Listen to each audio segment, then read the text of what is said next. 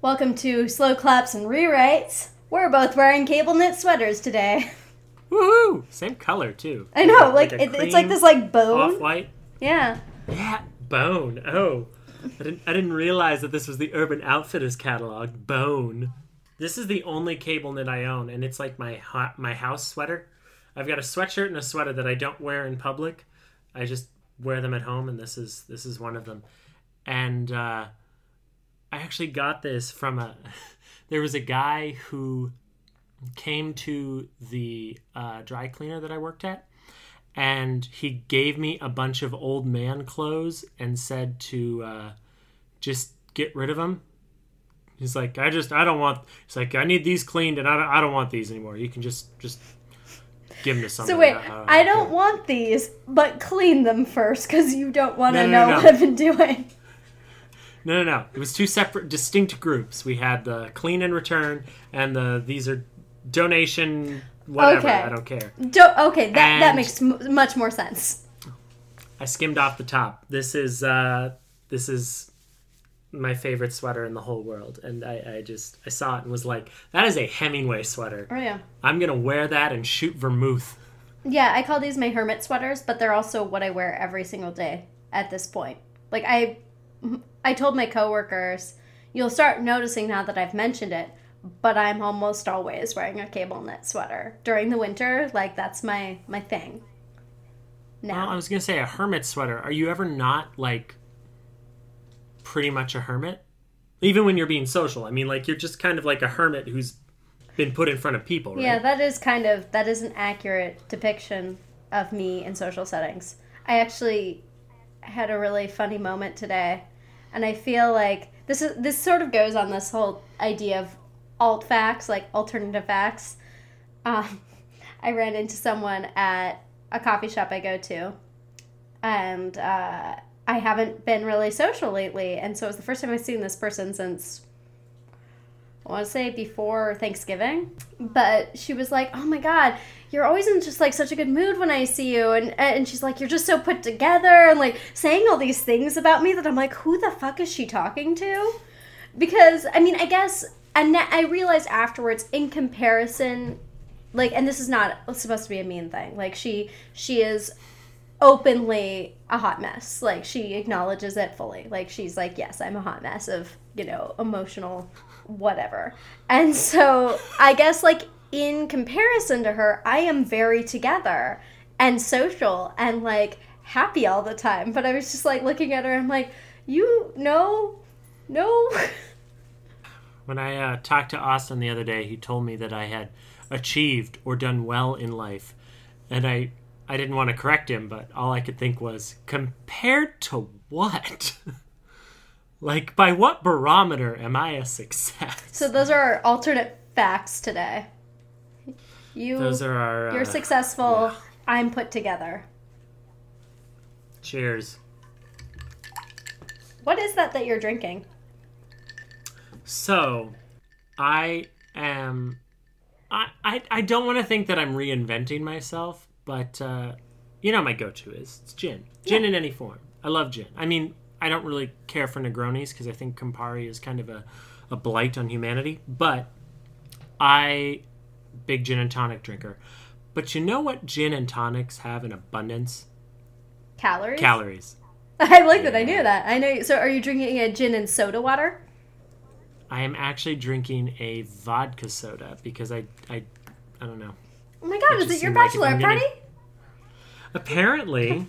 Nice. Oh, it's like it's a quote unquote adult drinking. I don't know, but it's much lower calories and I actually have realized I like soda water. Oh yeah, which is weird. There's always, I'm not going to open my fridge right now because fuck that noise, literally. But there are 2 cartons full of seltzer in my fridge, which I think we should at this point just invest in a soda stream because we are getting so many cans out of our home because I'd say we go through 12 in 3-4 days max. Yeah, Courtney and I went through a 24 pack real quick, and I'm on the soda stream bandwagon too. I'm I'm gonna start pricing them out and be like, what? Because you can also do tonic. You can get the tonic thing for when I want to splurge. So if anyone wants to sponsor our podcast, if you could buy Dan and I each a SodaStream, we would. Or if SodaStream wants to sponsor our podcast. Yeah, if SodaStream wants to sponsor our podcast, that'd be cool too. But so if you want a sponsor spot, if you want us to say your name every podcast, then please send SodaStreams and help. But today we're sponsored by Reuben's Crikey IPA, J.K. Rowling's Children, and Dan's take on a vodka soda. The secret is to do more vodka than soda. So it's just like a bubbly martini. There you go. With no vermouth. No. Vermouth? Vermouth is for quitters. You know what else is for quitters? Writing. Which makes me think of a great quote about literary criticism. Would you like to hear it, Dan? Effortless. Yes, I would. Okay. And then I was thinking about this great Ayn Rand quote, but I won't share it with you right now, but it's really superb. I'm just going to send you a book of fake Ayn Rand quotes. This podcast brought to you by Ayn Rand. Never will she be quoted here. Fuck a dare. All right. In certain kinds of writing, particularly in art criticism and literary criticism, it is normal to come across long passages which are almost completely lacking in meaning. George Orwell. I was looking at Orwell quotes for this week for really obvious reasons. I was about to say, because we're living it. Right. But then I was like, should probably be a quote about writing. But I saw that, and it kind of transported me back into college and like listening to people drone on in lit classes and be like, what the fuck are you even talking about? You're not saying, and you're not contributing to this. It's like, I am a fan of deep and thorough examination of art and works of other people, but only when it furthers your enjoyment or understanding. Like, I don't especially care if Shakespeare wrote all his plays or not. I'm not a Baconist, but it doesn't give me any sort of better appreciation or understanding or added care. It might be an interesting historical tidbit. And by the same token, I don't want to see a detailed essay on a Robert Frost poem that doesn't make the poem mean more or add more to my experience of reading it. Like, it's like taking a short story and adding a table of contents and footnotes just for fun. A lot of criticism, I'm like, why are we like, you're getting into minutia that doesn't further anything. If you build towards a good point, great. If you add something to the conversation, awesome. If you discover something that's been overlooked, fantastic. But for the most part, criticism to me has been pretty useless and just kind of taints my perception of things as like, well, it's beloved by all, but according to literary critics, it's not... and scholarly critics, I should say, not like the New York Times Book Review. But I don't know. What's your take on criticism? How has it helped or hurt you? You just like put me back into my liberal arts education and all the things that... Did you see me? Like, I had a moment where I had like a flashback. Just like, oh God. I could head in hand. Yeah, well, no, I mean, it's super... I mean, I went to school a lot. Genius that I am, went to school and decided to have a major and then 3 minors. I'm not really sure why, because particularly with one of them, wasn't even interesting to me. So, but I mean, what is a liberal arts education if not something that is not even interesting to you? What were your 3 minors? My 3 minors were history, religious studies, and writing, creative writing. Interesting. Did you complete all of them? Mm-hmm. Wow. And I graduated in So 3.5 years. So I didn't graduate in 4 years, and I declared a music minor so I could take all the music classes I wanted to, basically so I could get voice lessons for next to nothing. I told the head of the econ department I was interested in an economics minor because I wanted to take the upper level econ classes and not have to follow through on any other commitments because that's all I was interested in.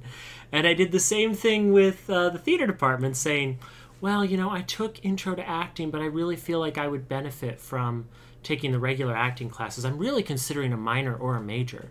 And I never declared that one either. I basically spent college weaseling my way into the classes I found interesting, and then got to the end and was like, well, I'm not going to graduate. All I did was try and learn things that I was interested in. That's not how this game is played. Well, I actually think that is how college should be played. What would your major have been, though? I'm genuinely interested in this because I don't think I've ever known. So I did declare a major in English. Okay. With an emphasis in creative writing. I had an advisor and everything. Yeah, because you took Rob Browning's class, and I worked for him at the time. Mm-hmm. I took 2 classes from Rob Browning. I took an English lit class and a Shakespeare class. His Shakespeare class is wonderful. He was such a great Shakespeare teacher. I also, speaking of Rob Browning, he is the source of my greatest scholastic bullshitting ever. Oh, yeah? We took a test on Hamlet, and there were 2 essay questions. And there were 3 essay questions, and you could pick, and you had to do one, and it had to be like 3 or 4 page essay. There were a couple multiple choice, and then like a long essay. And I broke down and analyzed one of Hamlet's soliloquies.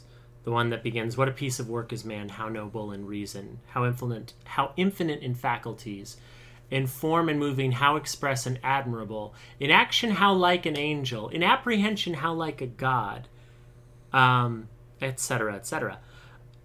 And I chose that one to talk about because those are lyrics from the musical Hair, which I had just been in. Which are taken directly from Shakespeare. And he graded it very favorably. It was like, this is a really, really tight analysis of this. And I kind of just reiterated directorial notes and my own experience of singing those lyrics. All right. I remember him asking me a question about you one time, and I'm like, I'm not getting involved. Like, I can't remember what the question was, but I felt like no matter what I answered, I might have, because when he found out we were friends, like, he would be like, oh, yeah. He's like, what's the deal? Well, he was like, Dan's not feeling well, is he? And I wanted to be like, I was drinking with him last night, so I'm fine. But then, in general, I just never spoke of you in, like, any definitive terms. I was like, yeah, Dan's been so busy. He's been really busy. I spent a couple of years at college, like, so depressed that I was sick a lot. And by sick, I mean I opened my laptop from bed and sent an email to my professor and then, like, went back to bed. Because I just... when you're, like, so sad, you don't even want to get up to urinate. You're just like, I don't want to do anything. Yeah, but I have dogs, so... There's no point. That's not an option. Yeah. I didn't have anyone holding me accountable or anything that I was responsible to except my own. Clark wasn't keeping you in it? No, Clark was dealing with his own stuff, and I've never expected anyone to, I don't know, shake me, and I kind of banked on the fact that nobody would fight for me to be better. College was not a good experience. I was going to say, college seems like it was great for you.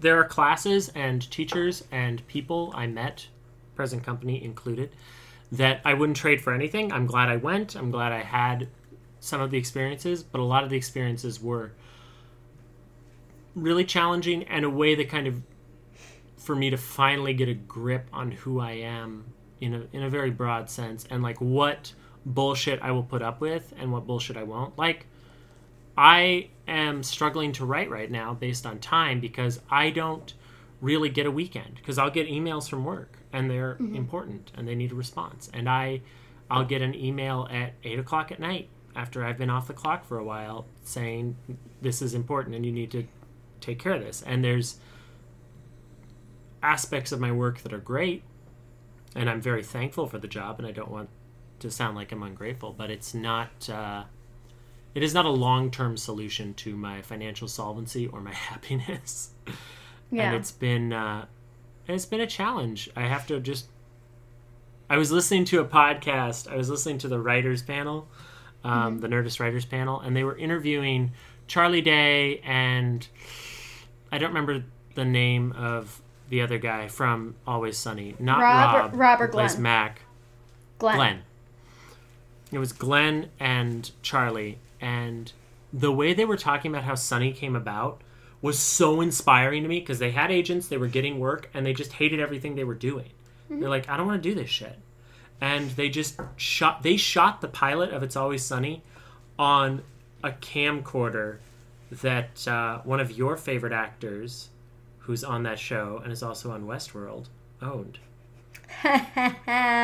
Nice. Jimmy Simpson. I like it. I actually did know that my former paramour, Kevin, was really into it. And so for the first year of our relationship, I watched so much Always Sunny. And he told me so many details about Always Sunny. And I would fall asleep to Always Sunny, which would give me very weird dreams. So I can imagine.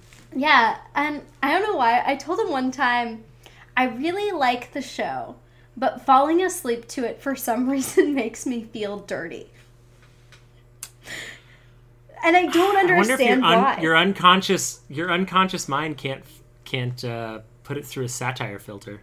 I don't know. I don't know. Because he also, not to speak ill, he also just had that kind of humor in general. So it was just, I don't know. I just felt like I was living a life that was not really a life I wanted to be living. And I think I just sort of connected it to Always Sunny. But I love it now, and I watch it all the time now. But I think it was just, I was not in a place where that was the life I wanted to be living. If that makes any sense. That was a very weird way to go with Always Sunny. No. It makes sense. I think based on the little that I had seen, and some I really enjoyed, Gas Crisis is a very funny episode that I remember vividly. Made my stomach hurt, but yeah, it was a good episode. Oh, God. We're really using a lot of gas driving back and forth here, guys. But the story and their collaborative process and the way they've managed to like block shoot it and get the whole thing done in like 3 months, maybe 4, so they're free to do other stuff. Like the creative control they've been able to exercise and the way they've been able to master their own fate because of the kind of show it is and what it strives to be is really inspiring. It makes like I started watching, and I'm going to watch the whole thing, I think, because seeing it through the filter of the creative promise that it fulfills for them is really fascinating. To me, it's kind of like if Mel Brooks was a college student today, it's probably what he would have come up with. Because it's so insane. What I like about it is that it's this idea of what can happen and what is possible when you have total creative freedom, which I think is really cool and really inspiring as someone who wants to create. And so I appreciate it for that. And I would love to have a creative vehicle where I could be like, yeah, these are the things I believe in, but I don't believe in this. But I do believe in this, and this may sound really weird to you, but this is just who I am, and I think I'm a really good person, but I also think I sometimes am like a moron, and I totally recognize that. And I would love to have something like that. I think it's interesting, too, just to look at it from a creative lens of your own morality and the things that are of deep and personal significance and value to you that are things you would never, ever do, or lines you wouldn't cross, or things you wouldn't say based on your own personal morality. I find it fascinating when certain comedians or creators will lampoon or destroy or actively attempt to rid the world of X, but they'll never address Y. And it's one of those, I think South Park is the only example we have in popular culture of something like their only agenda is to take on and deconstruct those with agendas, you know? Mm-hmm. Yeah. And I think for better or worse, that's what it is. And that's kind of why it's no longer sensational. It really hasn't been since the turn of the century, which, how weird is it that we can talk about the turn of the century, right? But yeah, I find that the dichotomy of the creatives and the things that you're willing to speak out against and the stuff, like, great example. Hollywood actors have been really on the forefront of calling out Donald Trump. And a lot of them have been very silent about bad behavior within their own ranks, like Roman Polanski or Mel Gibson, or up until Constance Wu took him to task, Casey Affleck. Like, there's a lot, for as much social justice warrior motif as Hollywood wants to put on, and as much as they want to talk about trying to better humanity and be, you know, artists that are driven by portraying humanity, when it comes to one of their own, there's a lot of understanding that is given very freely. And I commend Constance Wu for, like, calling out the bullshit that is his entire harassment case for Casey Affleck and saying, what the fuck? Why are we celebrating this person? It's still a great part. He still did a good job, and she freely admits that. But why are we going to celebrate him with an award, or multiple awards at this point, when he did some shitty stuff and hasn't, like, you know, given penance? Like, I still haven't seen Hacksaw Ridge, and I really would like to. Same with The Birth of a Nation. I really want to see both of those, but because of the controversy that is embroiled with both of their creators, I haven't done it because I can't justify it to myself to give those men money. Yeah, and that's actually something I've experienced. I did see Manchester by the Sea, and it was very good, but it is one of those things where I respect the talent, but I don't think that is an excuse for behavior. So that's in general how I feel about that. Yeah. It's hard to look at creative figures, historic, heroic, inspiring, whatever adjective you want to put on them, but people who make things and contribute in one way or another.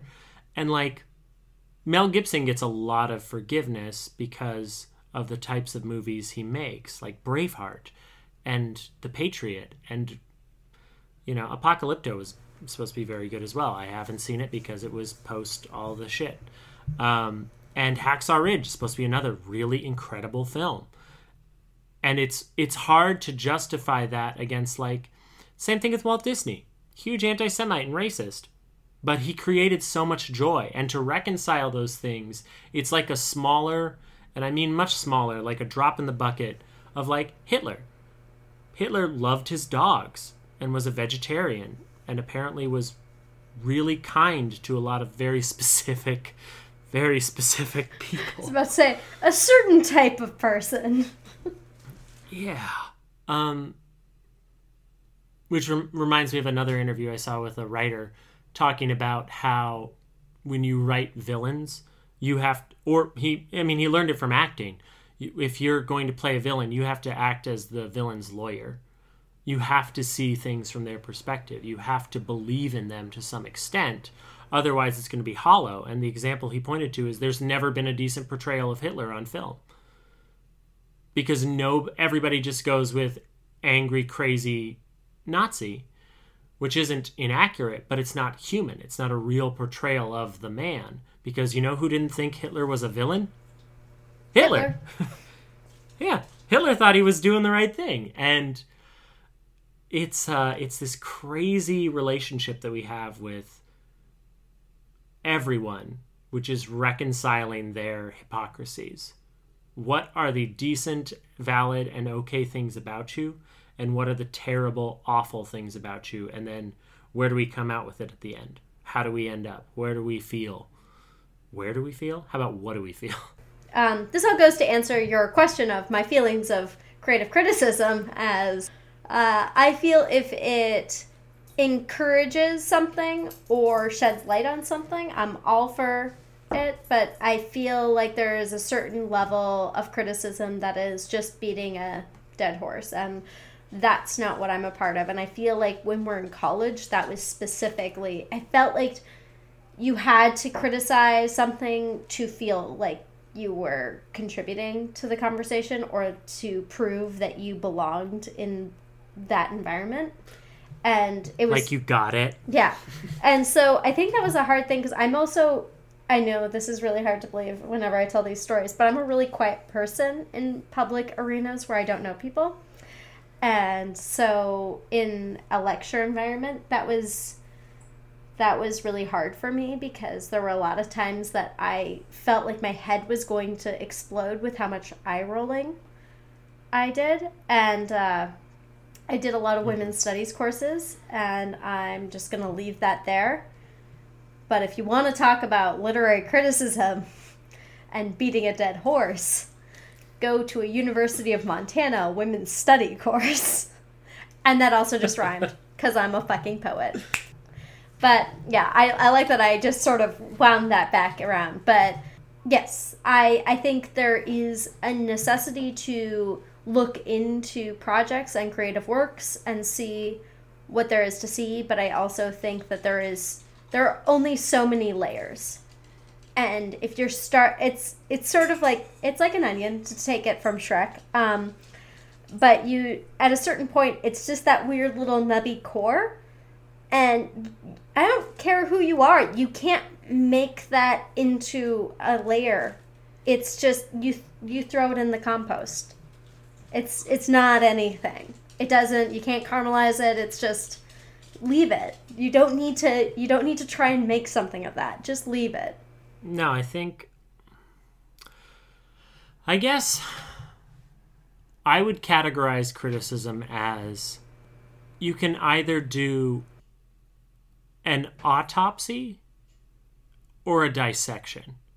You can either try to figure out why things happen, what's going on, why they work or don't work, or you can try to completely eviscerate something or break it down into such fundamental parts that you're just dealing with organs.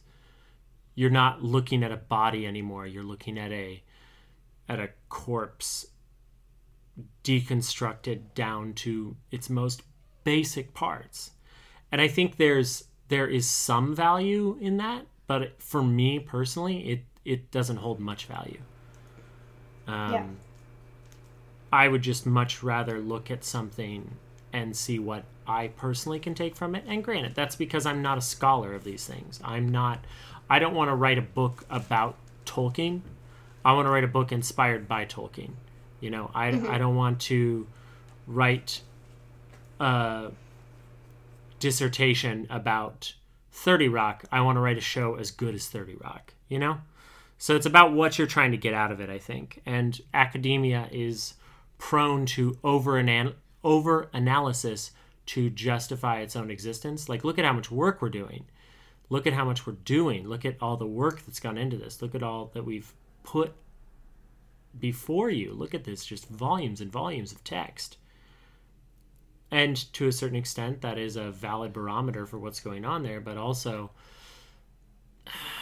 are we trying to accomplish anything concrete or specific or real? Or are we just trying to do work? Is it just busy work? Is it just an attempt to justify our own existence? And when are we not contributing anything of value and we're just contributing more noise? Dramatic sip from drink. Speaking of, rather than... I was trying to make a better segue than I just did. It's okay. Put it on 4 wheels instead of 2. That's a better segue. Less death. So So speaking of making something that is inspired by something you appreciate, would you like to do your reading, your piece for this week?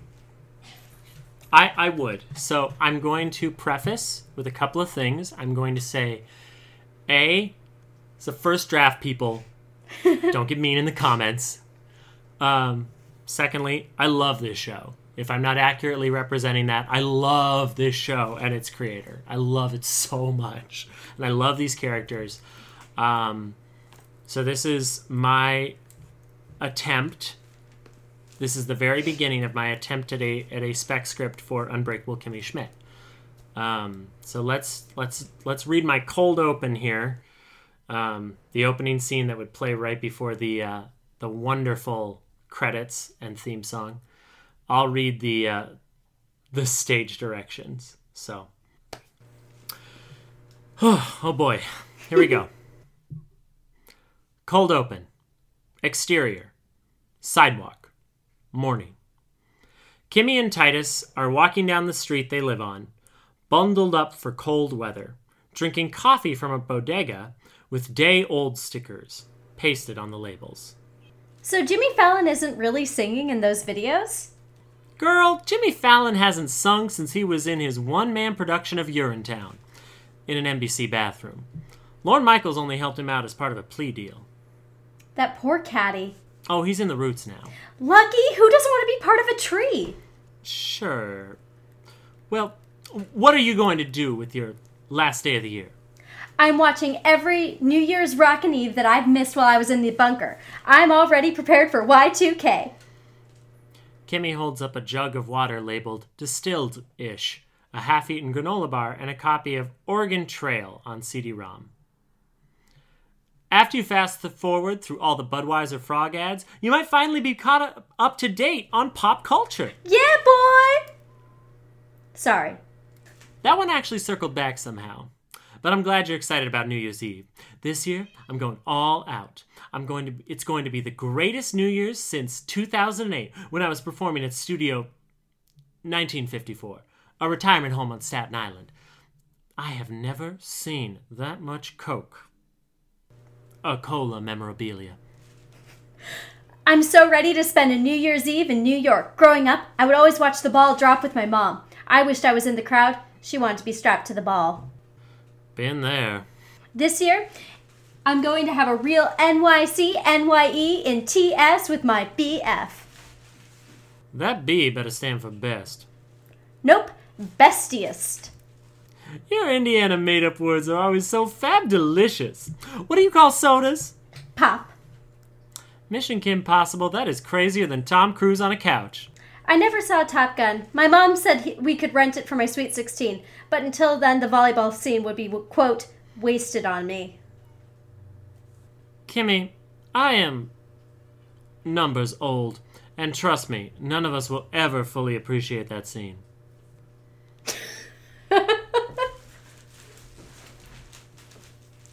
Hooray! So that's the thing that I wrote. Yeah, I love your Titus voice, though. It makes me so happy. Well, it was, I struggled with it because there's a certain amount of affectation and, let's stick with affectation. Yep. That I don't think I can do without being accused of being a lot of different things that I don't want to be. Yeah, but it's fun for me. It's going to be a fun episode. The setup comes in the next scene, and it's I think it's fun. It takes a nice Act 2 twist that gives it some fun ways for the characters to play off each other. So, actually, speaking of Kimmy Schmidt, and I hadn't ever read any of your spec scripts before, and so this was really funny because I was like reading it and I'm like, oh, this is funny. Like, I enjoy this. I can totally picture the characters saying what they're saying, and like I can imagine it. And I think that's something that you kind of have to do. You have to have it be your own style, but it also has to fit the style of the show. But I have a serious question because I had a moment the other night while I was where I asked Anne how the last season of Unbreakable Kimmy Schmidt ended. Like, what happened at the end of that? I know she met up with her mom, but other than that, what happened at the end of the season? Jacqueline started dating the guy from the Jewish Arts Reclamation Project. No, I knew that played part. by David Cross.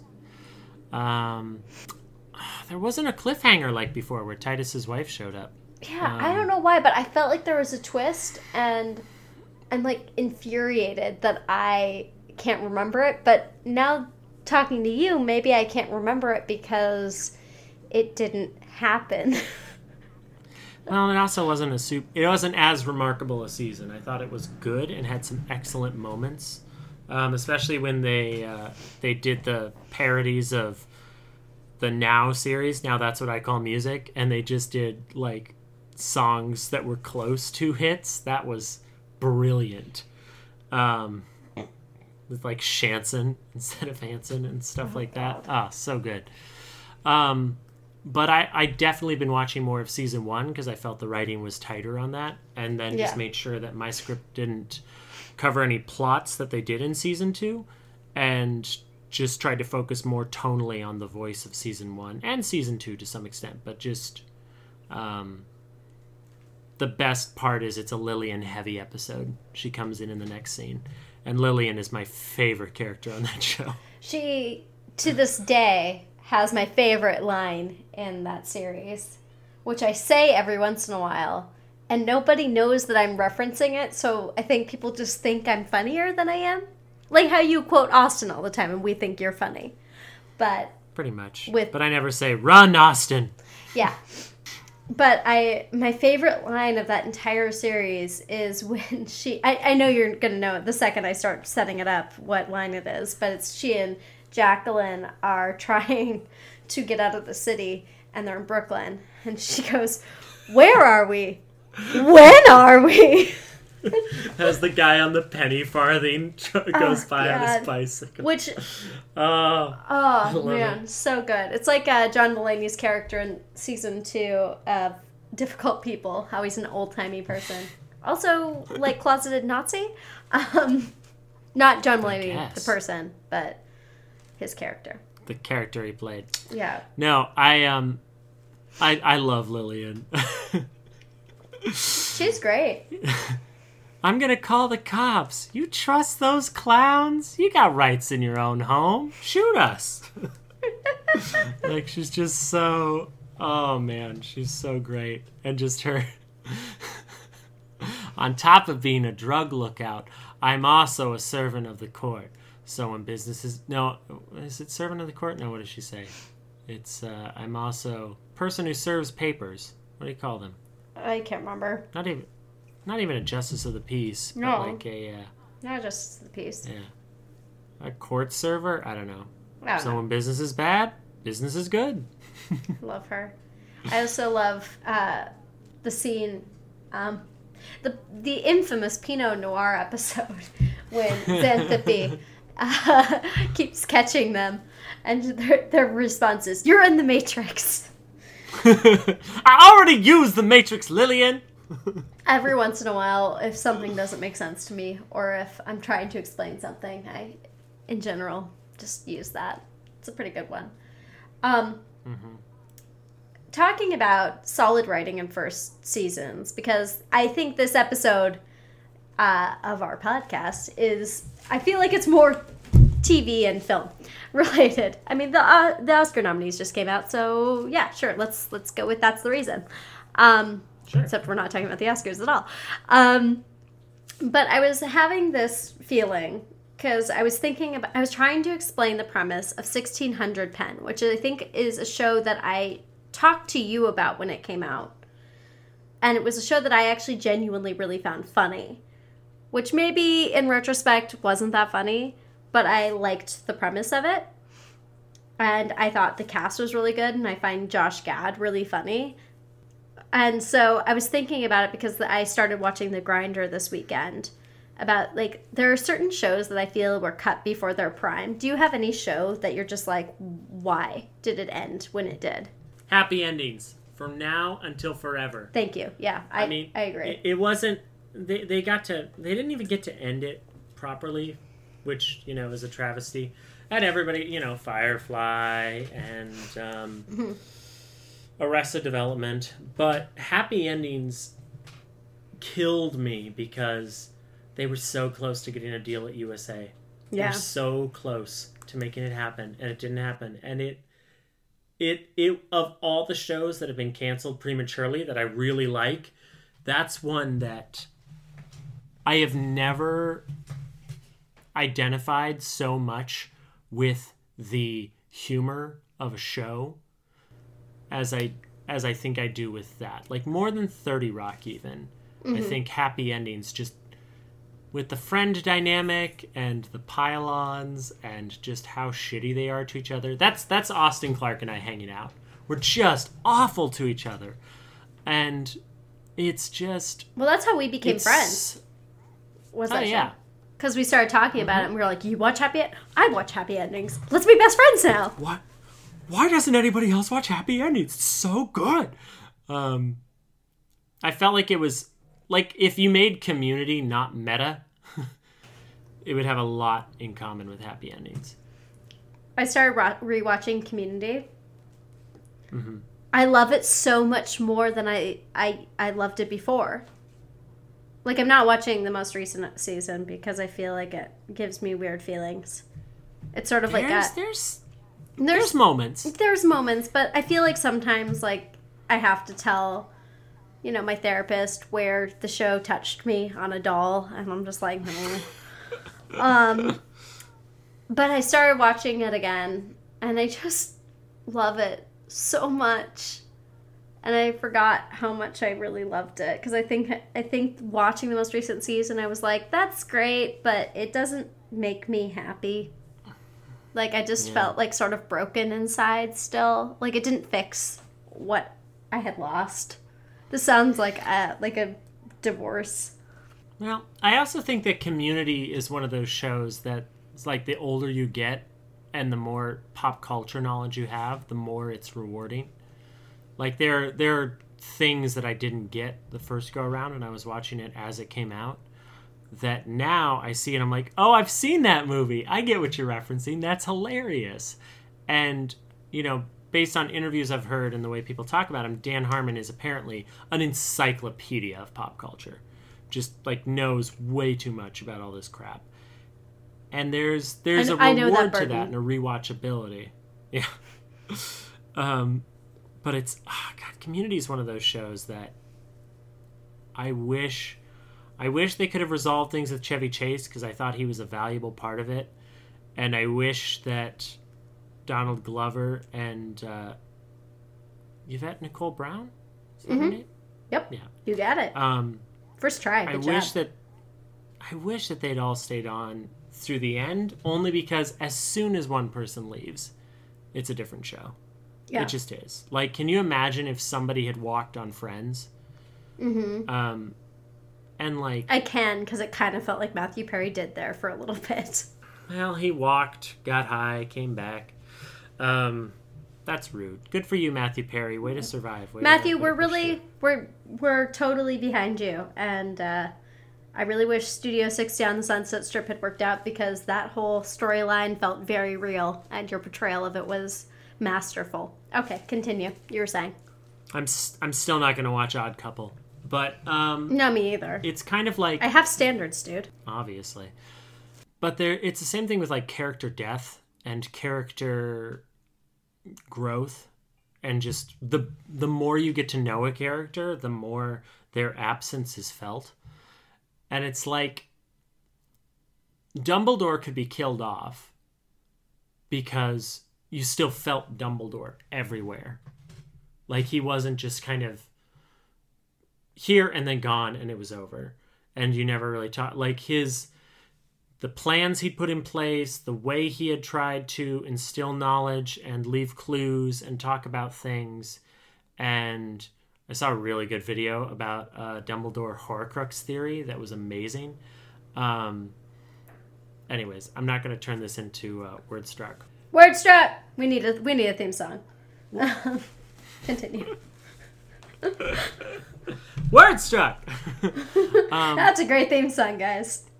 It is. It is. I'm not being sarcastic. I know I sounded sarcastic, but it was great. It's to the point. It's, you know what? I think every one of our podcasts has really a great theme song, except for us. Shh. Never acknowledge a failure or a defeat. It's not a defeat. It's just it was a creative choice that I don't think we really made. Well, I guess we'll figure something out. I promise. Our company is about to turn a year old the end of February here. So we will I will endeavor to make a theme song part of our birthday, I guess. I don't care. I mean, you just kind of gave me a theme song. I was like, okay, cool. I'll take it. I didn't. It was dropped in my lap. Yeah. No, Cameron was great. Love you, Cameron.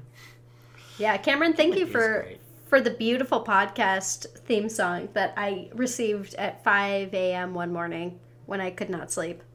It was a beautiful gift. So, Dumbledore, you're saying? No, I'm saying that, like, those characters that mean the most to us, if you just write them out, it sucks. It just doesn't work. You have to either kill them in such a way that their sacrifice resonates through the rest of the story, or don't. Like, honestly. And it's so interesting how we talk about characters so much specifically. And I sent you a Chuck Jones quote as well, and I'm not trying to get 2 quotes in. Oh, no, actually, it's funny because I was thinking about talking about that quote just now, but go ahead. No, I was listening to another podcast, which was an interview with Chuck Jones, and he was talking about how opera is terrible, and a lot of Shakespeare plots are very contrived and needlessly complicated and stolen from other works. But we love opera and Shakespeare because of the characters, not because of the story. It's the characters that make them compelling. Like, King Lear isn't a compelling story. King Lear is a compelling character. Same with Hamlet. Hamlet is, wow, I bet my uncle killed my dad.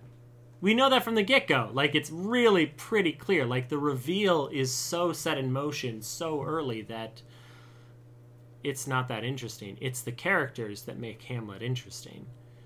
It's Hamlet. It's Ophelia. It's not a matter of the sequence of events. They're important, but they're recyclable. They're less unique than the characters. Same with your Dumbledores. And it's the reason that, like, a lot of times protagonists just get the shaft because they have to be our eyes into the story. They don't get to be that interesting. Sam is more interesting than Frodo. He just is. You know, Ron and Hermione are more interesting than Harry.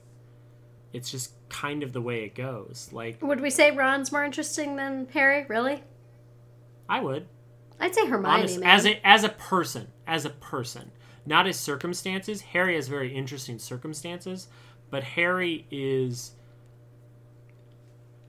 not as unique. I guess I would just say Hermione really carried that group. Like, not to get all feministy, but I would say. Well, and especially in the later books when she had to grapple with the fact that her knowledge and her schooling and her temperament wasn't enough. That's when she's interesting, is when it's not quite enough to just be the smartest one. Because there's also going to be persecution against her because she was Muggle-born. Yep. I feel like a lot of America can feel that way right now.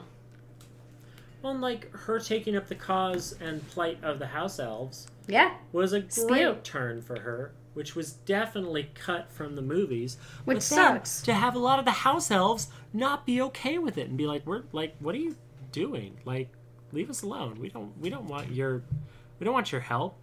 And what a great commentary on the social justice warrior helping mentality of, like, you don't really get it. Like, quit trying to fix this because you see it as a gross injustice. You're not a house elf. You don't get it.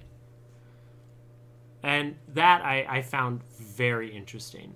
Mm-hmm. But yeah, it's when we have characters that we know really well put through interesting situations that stories tend to work in a way that lasts. and a way that resonates with us. That's where the art is, in my opinion. It's when you can get characters that are so fun or fascinating, and situations that rise to meet them. That I love it. It makes me excited to watch things. It makes me excited to read things. It makes me excited to write things, to think about the idea of creating.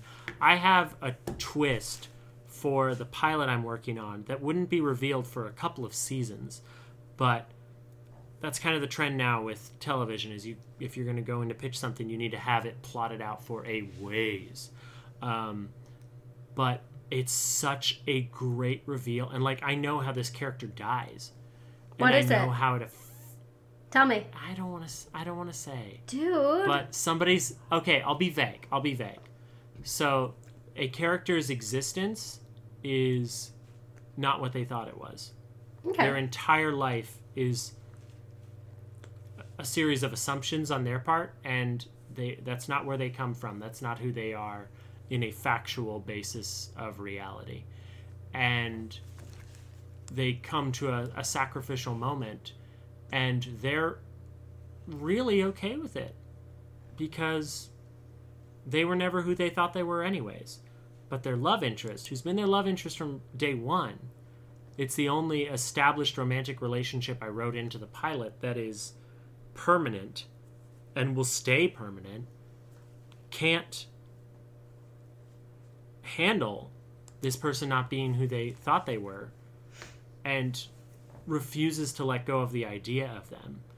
And I have the dialogue written for an episode that'll happen 5 or 6 seasons in, if I were ever to be so lucky, because it's so interesting to plant those seeds and to look at everything through that lens, and how would you make that true throughout, and what sort of consequences would that have on them without them even knowing, and then how would they justify that with their personality and their actions without ever analyzing it or contemplating it. And that, I'll be less vague when we're not recording. I'll straight up tell you all of it. That's but fine. It's one of the few things I've come up with where immediately when the idea comes to you and you just go, yes, that's what it is. It's like solving a puzzle you didn't know you were putting together. It's such a great feeling. So Dan, I gotta say, I learn something new about you every podcast, and I didn't realize you wrote the OA. Good for you. Well, I'm a man of surprises. It's good. And I killed Dumbledore, so there you go. Okay, cool. That's new. So, no, I'm really excited now. I really want us to stop recording so you can tell me what the deal is. Not to cut this short. So I've got a few things I want us to talk about. One, and it doesn't have to be a long thing, but a character in a book, movie, TV show, it doesn't matter what, and it's not like a character you necessarily relate to. You can. That's not a prerequisite. That you feel has affected you. Like their existence affected you, and perhaps like their existence also has affected you as a writer. Like wanting to create a character like that. There are a couple that come to mind. Some just for shock value and turn. Kaiser Sose is a great moment in cinema that I'm like, oh my god. Watching it, I'm like, people must have lost their fucking minds when they saw that. I mean, there are moments like that I really, really like. Most of the characters that I love in relation to other characters. And I'm affected more by relationships, like Jack and Liz, Ron and Leslie are two that I've often paralleled with you and I, of like really great hetero friends that are I find very enjoyable in their dynamic and their banter and their candor and their caring, which is always a nice side of that. But you know what's this is so lame, but there's one character that actually like helped me a lot and has meant a lot to me, and I reference it constantly because of its place in my life, but It is Henry Jones Sr. in Indiana Jones and the Last Crusade, played by Sean Connery, where from his first moment on screen, just the way he says, Junior, he just, you know so much about the character immediately. Like, you get the father-son dynamic, and he's still a little kid in his eyes. And the way the rest of the movie plays out, from their conversation on the blimp about, wow, when was the last time we had a meal together? I guess I was drinking a, soda pop or whatever. And the way he justifies his parenting to him, and the way that he comes to admire his son, and the way his son comes to admire and really care for his dad, and he's less of an inconvenience and a pain than he is his father. Like, I think Spielberg's a genius. And I think that in that movie, we got a character who was a part of Indy the whole time. But they did such a good job of turning it and showing this new dynamic and this new relationship and this new person. And it made so much sense. Like, a lot of Indy's existence is rebellion against who his father is. And yet at the same time, he's a professor as well. He's so much like his father. And his father has tried not to be violent and not to be whatever, like Indy.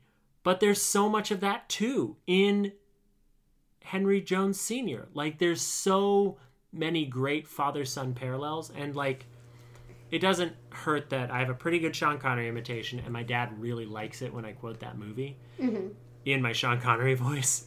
And to this day, if I'm like hanging out with my dad and we somehow even get close to the topic of ancient Rome and the Holy Roman Empire, my dad will say, and what was it that Charlemagne said?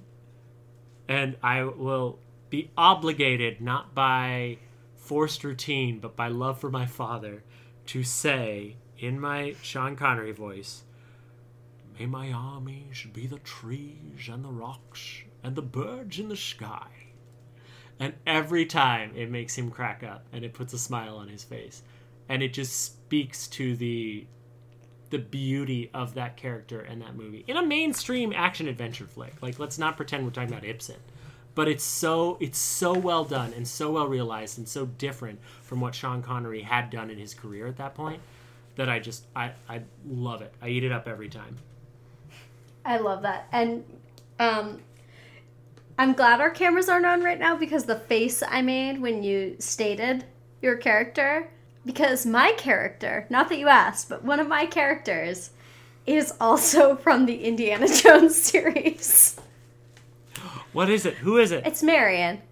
Yes! Because, Marion! So I will state that I watched the Indiana Jones series before I watched the Star Wars series. So I feel like it's the same place that Leia probably would have taken had I seen that series first. Sure, but that makes sense. This idea of this woman and just that first scene where she's in the bar and she is going shot for shot. And being a Montana girl, I don't really show it that much, but I can hold my alcohol. I can hold my whiskey.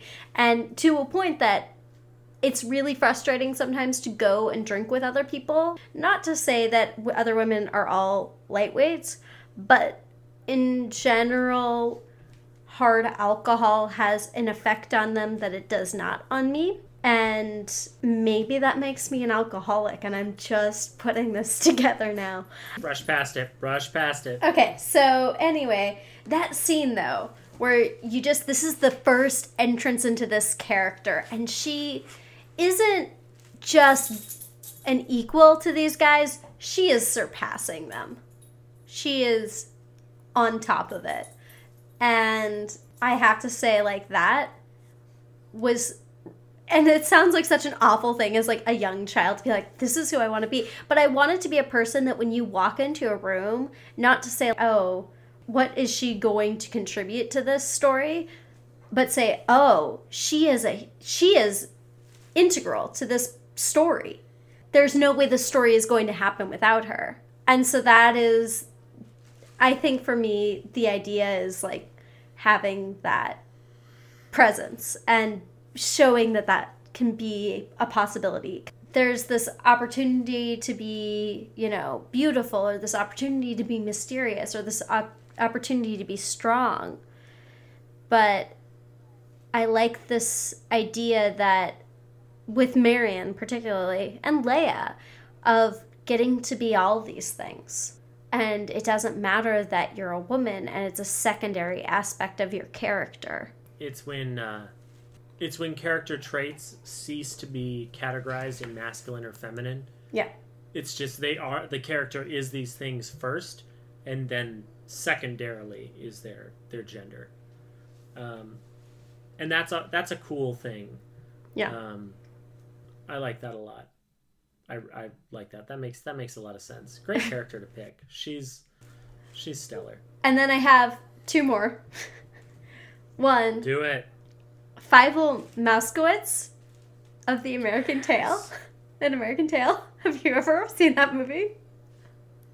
Have I ever seen? Yes, I've seen that movie. I'm sorry, some people haven't. Although I will say I've definitely seen Fievel Goes West more than I've seen. Well, yeah, you gotta. But I've seen All Dogs Go to Heaven more than either of those. So good. So good. Cats are evil. They are. They're the worst. I'm speaking directly to your cat. Because, you know what? She has tried to get into this room 4 times. I could hear her at one point. But you know what? I got a credit card that she signed up for in my name. Like, what the hell? My credit rating is so bad right now because of your fucking cat. And then the other... That would explain all the packages we've gotten. Yeah, thanks. Like, I'm really annoyed at her right now. I will have some words with her when I'm in New York. And the other character is... I've brought her up before, but Luna Lovegood. Because... So I really did love... I mean, I still love Hermione. I think she is a badass and she's a hero. But I liked that Luna made it okay to be weird. And not that it was like... It became like a common denominator of her like character, but she didn't give a fuck. Like, she gave 0 fucks about like what other people thought about her. And she was strong in her own right. And I think... that was really, really inspiring to me because she was introduced into the books when I was, 15. And I remember, 14 actually, technically. I'm not going to lie. Order of the Phoenix was the book that took me the longest to read because Umbridge was so vile to me that it was hard for me to finish it. And it took me several months because I stopped and threw the book into my closet. But Luna was this beautiful force to combat Umbridge's. And the thing I think that I hate about Umbridge is there are people in the world like her. And that's what scares me about her. That's why she's such a good villain. I mean, she's such a good villain. She, honestly, to me, is the biggest villain in that series. Not underselling Voldemort, but there are real people like her that think what they're doing is right. And it's really terrible. And that's what makes her scary. And I think J.K. Rowling even said something to that effect about her. But, yeah. So I felt like Luna was this really kind of beautiful force to combat the introduction of Umbridge. And I kind of wonder if that was an idea that Rowling really thought of about bringing these two characters in. Because she almost, her goodness and, like, it's not that she's, like, I mean, honestly, there's a purity in her goodness. It doesn't feel false. Like, nothing about her feels false or boastful or anything. But, like, she's judged because she's different. And it's similar to how Harry's judged because he's different. But Harry, you feel all this turmoil and this self-doubt. And it never feels like there's self-doubt with her. Harry's got this... He's got a bit of imposter syndrome, which is fair. Yeah. And he's also got hang-ups. He doesn't really know who he is, where he came from. He doesn't know a lot of things about him. But Luna knows where she came from. She knows who she is. She has her interests and her passions. And it's not even that she's unapologetic. It's that she has no concept of needing to apologize for it. It's who she is. It's not like it's not some big moral quandary or existential crisis for her. She's interested in what she's interested in. She believes what she believes, and she shares it willingly, but she doesn't shove it down anybody's throat or make her specific weirdness like the trend everyone has to follow. She's not trying to convince everyone. She's not trying to be okay with herself. She just is. She just exists. And it's a very liberating character, especially for teenagers to read, she's just weird. And not in a pejorative, not in an alienating way. She is different in a fundamental way that is so fundamental, she ceases to care about her difference. Yeah. And I think for me, this sounds weird to say it, like, about yourself, but I'm really weird. And I know that. I know that a lot of things about me are very weird. To the point that, like, it gets brought up to, like, it's brought to my attention a lot that I am a weird person. And so, and it has for a very long time. And in high school, that was very hard for me. But as an adult, I don't care as much. But I think it's part of also having a slightly, I think when you're a creatively driven person, your brain kind of functions in a different way. Like, your goals are different, and what you see as success is different, but also just what you see as normal is kind of different. And so what I think is like a baseline normalcy is kind of weird. And I don't know, it's been brought to my attention more and more lately. And so I'm like, oh, I guess this is something I should be self-conscious about, but I don't care enough right now. And so I've been thinking a lot more about that and how she really helped me because I was kind of an ugly duckling, awkward person. Like, I was very good in certain fields of my life as a teenager, but I really struggled in others. And so, like, I wrote a lot and I performed and I did really well in that. But as far as, like, I was intelligent, but I was intelligent in sort of a weird way. Like, I didn't really pay attention to what was being taught to me in a classroom, but more what I was learning from my own existence. And I kind of faltered a lot because of that. And I don't know, it's hard to explain now thinking about it, but I remember a lot of times when we would do oral exams in my AP government class, just like feeling like really taken aback by like my classmates. I'll explain what an oral exam is to you, Dan, since you didn't go to high school in a public school. It's when they stand you in a line like a firing squad and they ask you questions, and you are expected to recite them from memory in front of other people. So if you're even remotely shy, fuck that. Do you know what that sounds like? The Holocaust? I was going to say, it sounds like the Hitler Youth. Yeah, it felt like it. Doesn't sound like a productive way to gauge someone as an individual or to test their knowledge. My mom had the opposite problem. I didn't have to have oral exams because I never shut up. So you knew what I knew or what I would bullshit. Well, and I was in a particularly like overachieving class. My dad actually sent me an article, my father, to explain to me that my ex-boyfriend was nominated for a Grammy. I knew this. I'm friends with him. And so I was aware that this had happened. But I was just like, yes, I understand. A lot of people in my class like went to Ivy League schools and went on to get very important accolades. And I stayed in Montana and I did this thing because this felt right to me, and I'm glad I did what I did. But it is this interesting thing of like, I'm not seen as like a successful individual because of the choices I made. And I could have made different ones. And I could have ended up in Boston, or I could have ended up in California. But I stayed in Montana. And that's fine. But anyway, Luna Lovegood, great character. Dan, as an actor, Dan, as a writer, what is something this year that you feel you would like to achieve that would be out of your comfort zone? I'm just throwing you under a bus right now. Comedy. Some real comedy. In a writing capacity. See, I think you did that here, but no, Well, yes, but it's also, the script isn't finished and I haven't sent it anywhere. So if it sits in my hard drive, I don't view it as a real accomplishment. Okay, fair. But I want to write something comedic and either perform it or film it. Film the performance. I want to produce something comedic that isn't a podcast. Not because I don't find these podcasts valuable, but because what Austin and I do is banter. It's improv. It's wit. Mm-hmm. It's just fly by the seat of your pants, and sometimes it's good and sometimes it's not, and then we'll stop recording and we just keep going for 5 minutes, and it's way better than everything we just did. It's weird, but comedy is, again, to quote Chuck Jones, is such a good interview,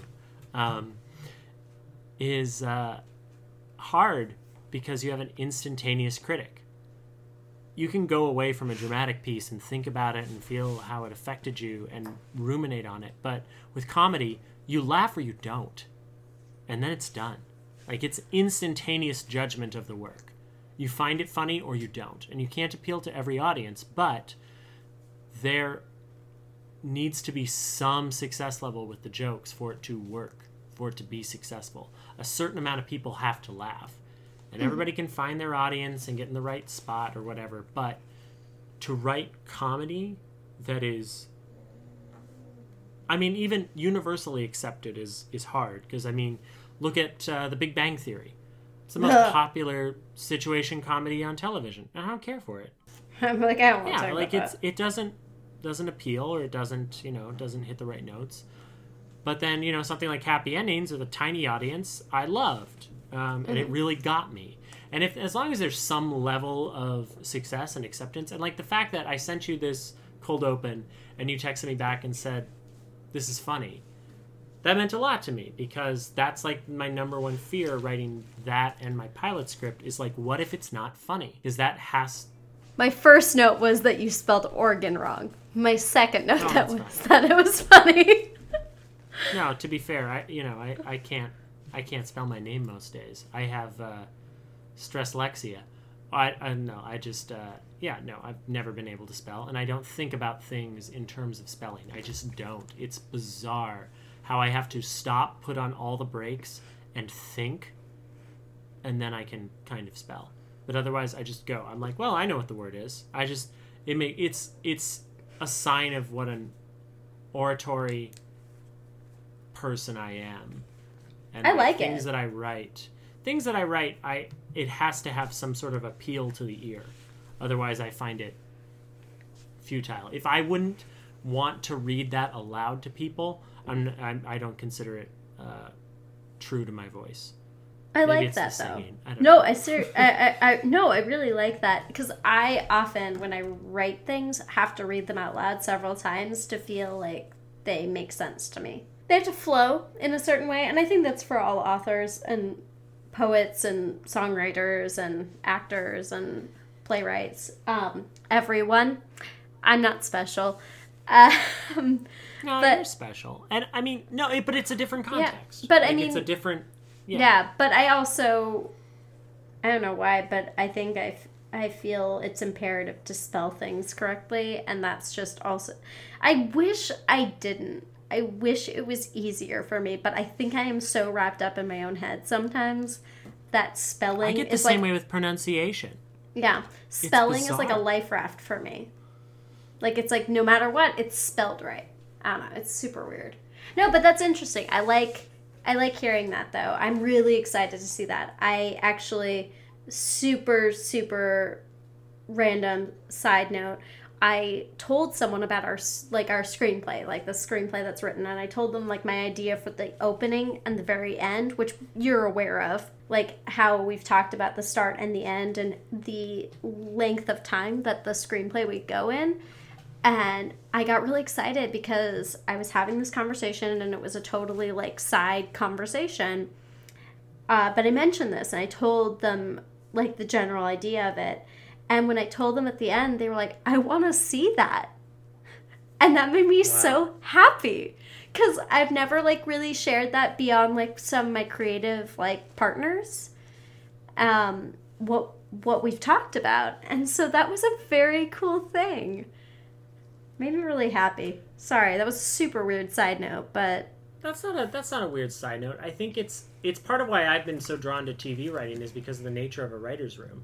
Having to tell people your story and to get people to listen, and when what you can just put forth from your mouth with your voice, when you say something, when you read something aloud, like you must have experienced this with your reading earlier, like, well, it's not this year, but last year, at the end of last year, when you're reading your own words or when you're telling your own story aloud and it resonates with people, it's different than when somebody read something and said, I like that.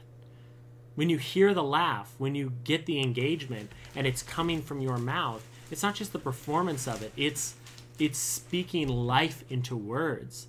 And that's not weird at all, and it's not even a tangent. Like, that is kind of a fundamental part of the storytelling tradition. Not kind of, it is. Before we had language, hell, before we had pictures, really, pictographs or anything, everything was an oral tradition. Everything was an oral tradition. And when you do that, you are tapping into something far more ancient and far more powerful and far more profound than the text saved on your hard drive. It's just a real visceral experience. And it's part of the basis of our friendship. Like, us talking. And it's why I feel really bad for people younger than me that primarily communicate through text. Not to say that I don't text, but I make a point to try and call my friends because I find it so much more enriching than texting. It's just, to hear a story from someone from their lips is real in a way that text can never be. It just can't. So I don't think that's weird or a diatribe or a side tangent. I think it speaks to you being attuned as a storyteller. Oh, good. I'm so not excited. to not to flip the script on you or anything, but what's something new you want to try? What's something that's different for you that you haven't gotten into before? So, I guess it's not, I wouldn't say it's new necessarily, but I want to revamp it. I focused primarily for the last 6 months on poetry in my collaborative works, and then also in my own personal work. I would like to, well, I'll basically say I've been writing a poetry book, and I'm writing an essay to start it.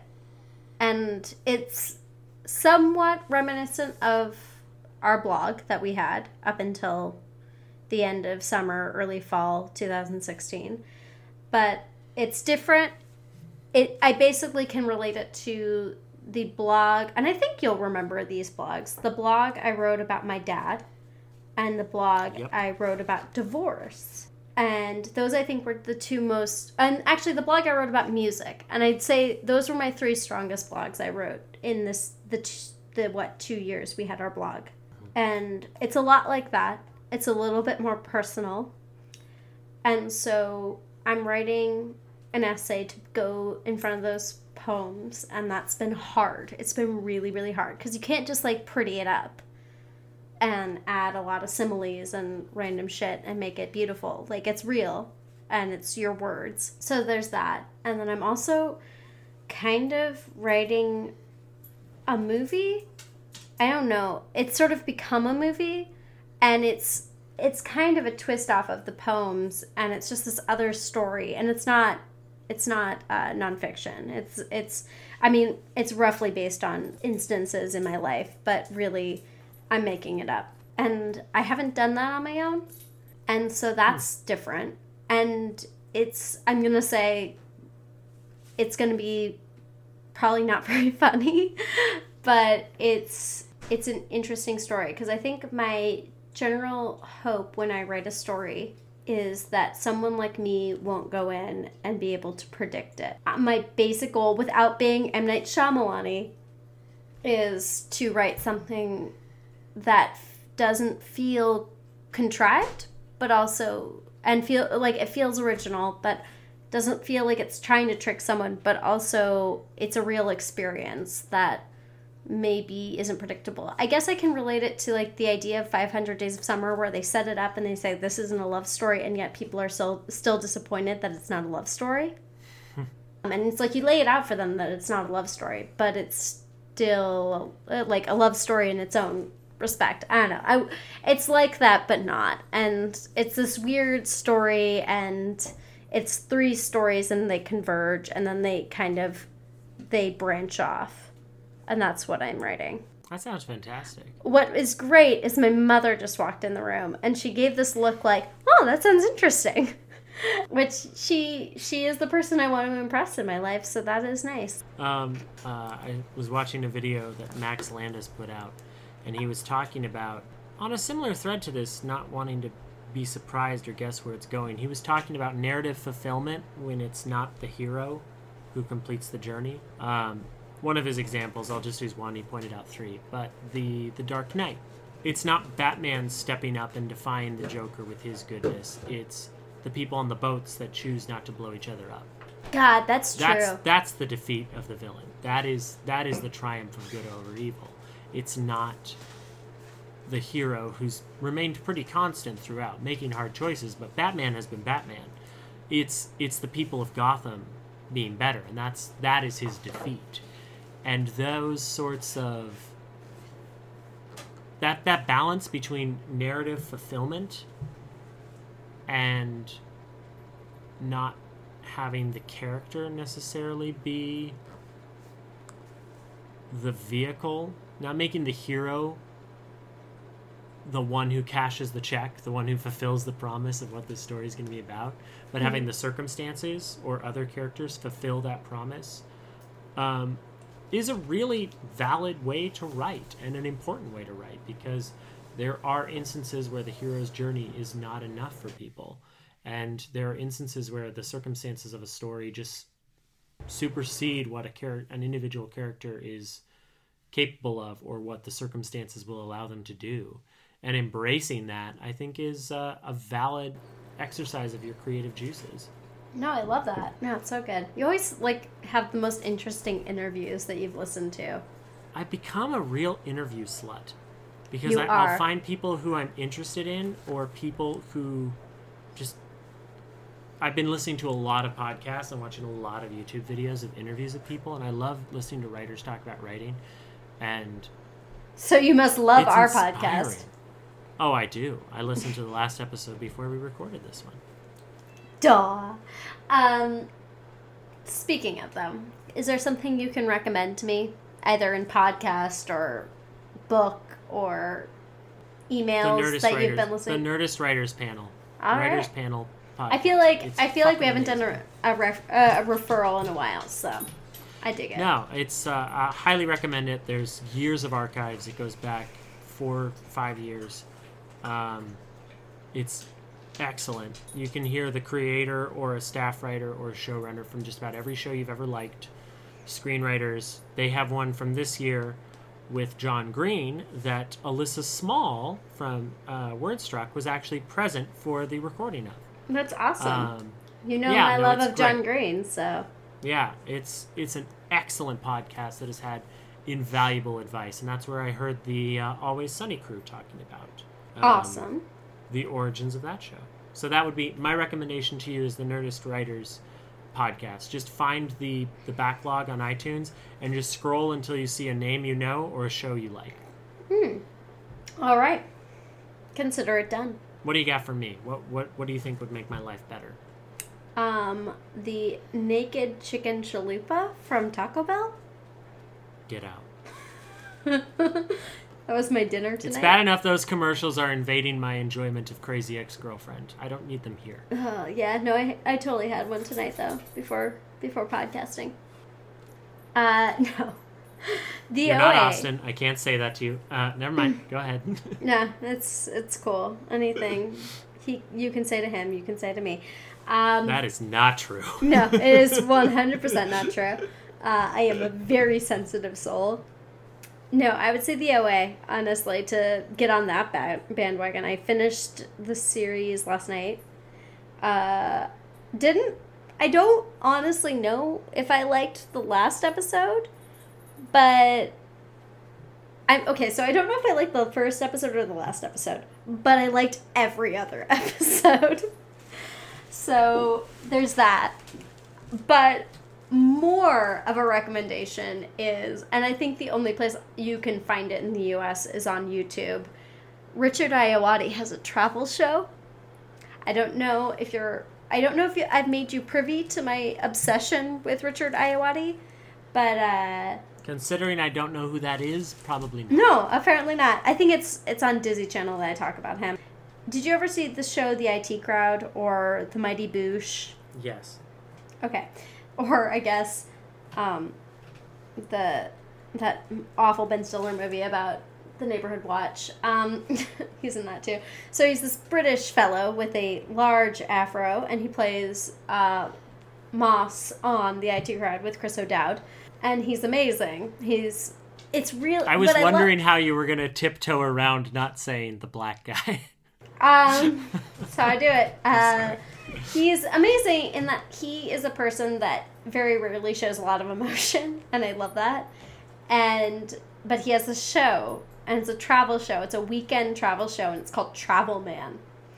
And okay. I found it on YouTube by accident, and it has made my life so much better. Like, I don't smile as much during the day if I have not watched this show.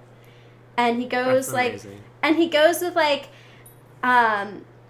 he and Chris O'Dowd go, I think it's to Vienna, and he goes with Paul Rudd to like Helsinki and just random places. But it's so funny, and I want to have a travel show now with someone that's as ridiculous as this is. Like, they go like whitewater rafting and he's in a suit. It's so good. And I'm going to send you a link to it.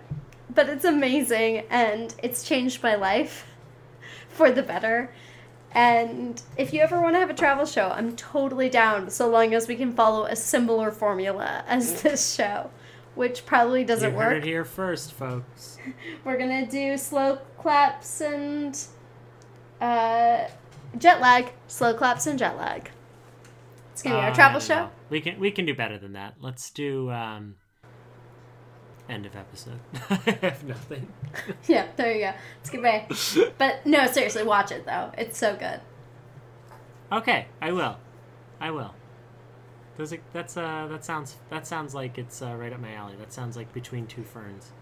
It is. It's fun, a little bit funnier in the lack of awkwardness for me, because the awkwardness feels mutual as opposed to not. Which is how I don't want to say that Zach Galifianakis is an awkward situation predator, but he definitely is. Basically, Between Two Ferns reminds me of like what would have happened if you invited me to hang out with you and Austin and Clark, and then you left the room. That's what it feels like to me. That is apt. That's how you should review that. You know what's great is Clark listened to our last podcast and sent me a screenshot of the moment where I say that I love him, and sent me a screenshot of that and said, I love you too. Well, thank you for the people you have brought into my life, Dan. I'm so sorry. For everyone but Maya, I am sorry. Yeah. Fuck you, man.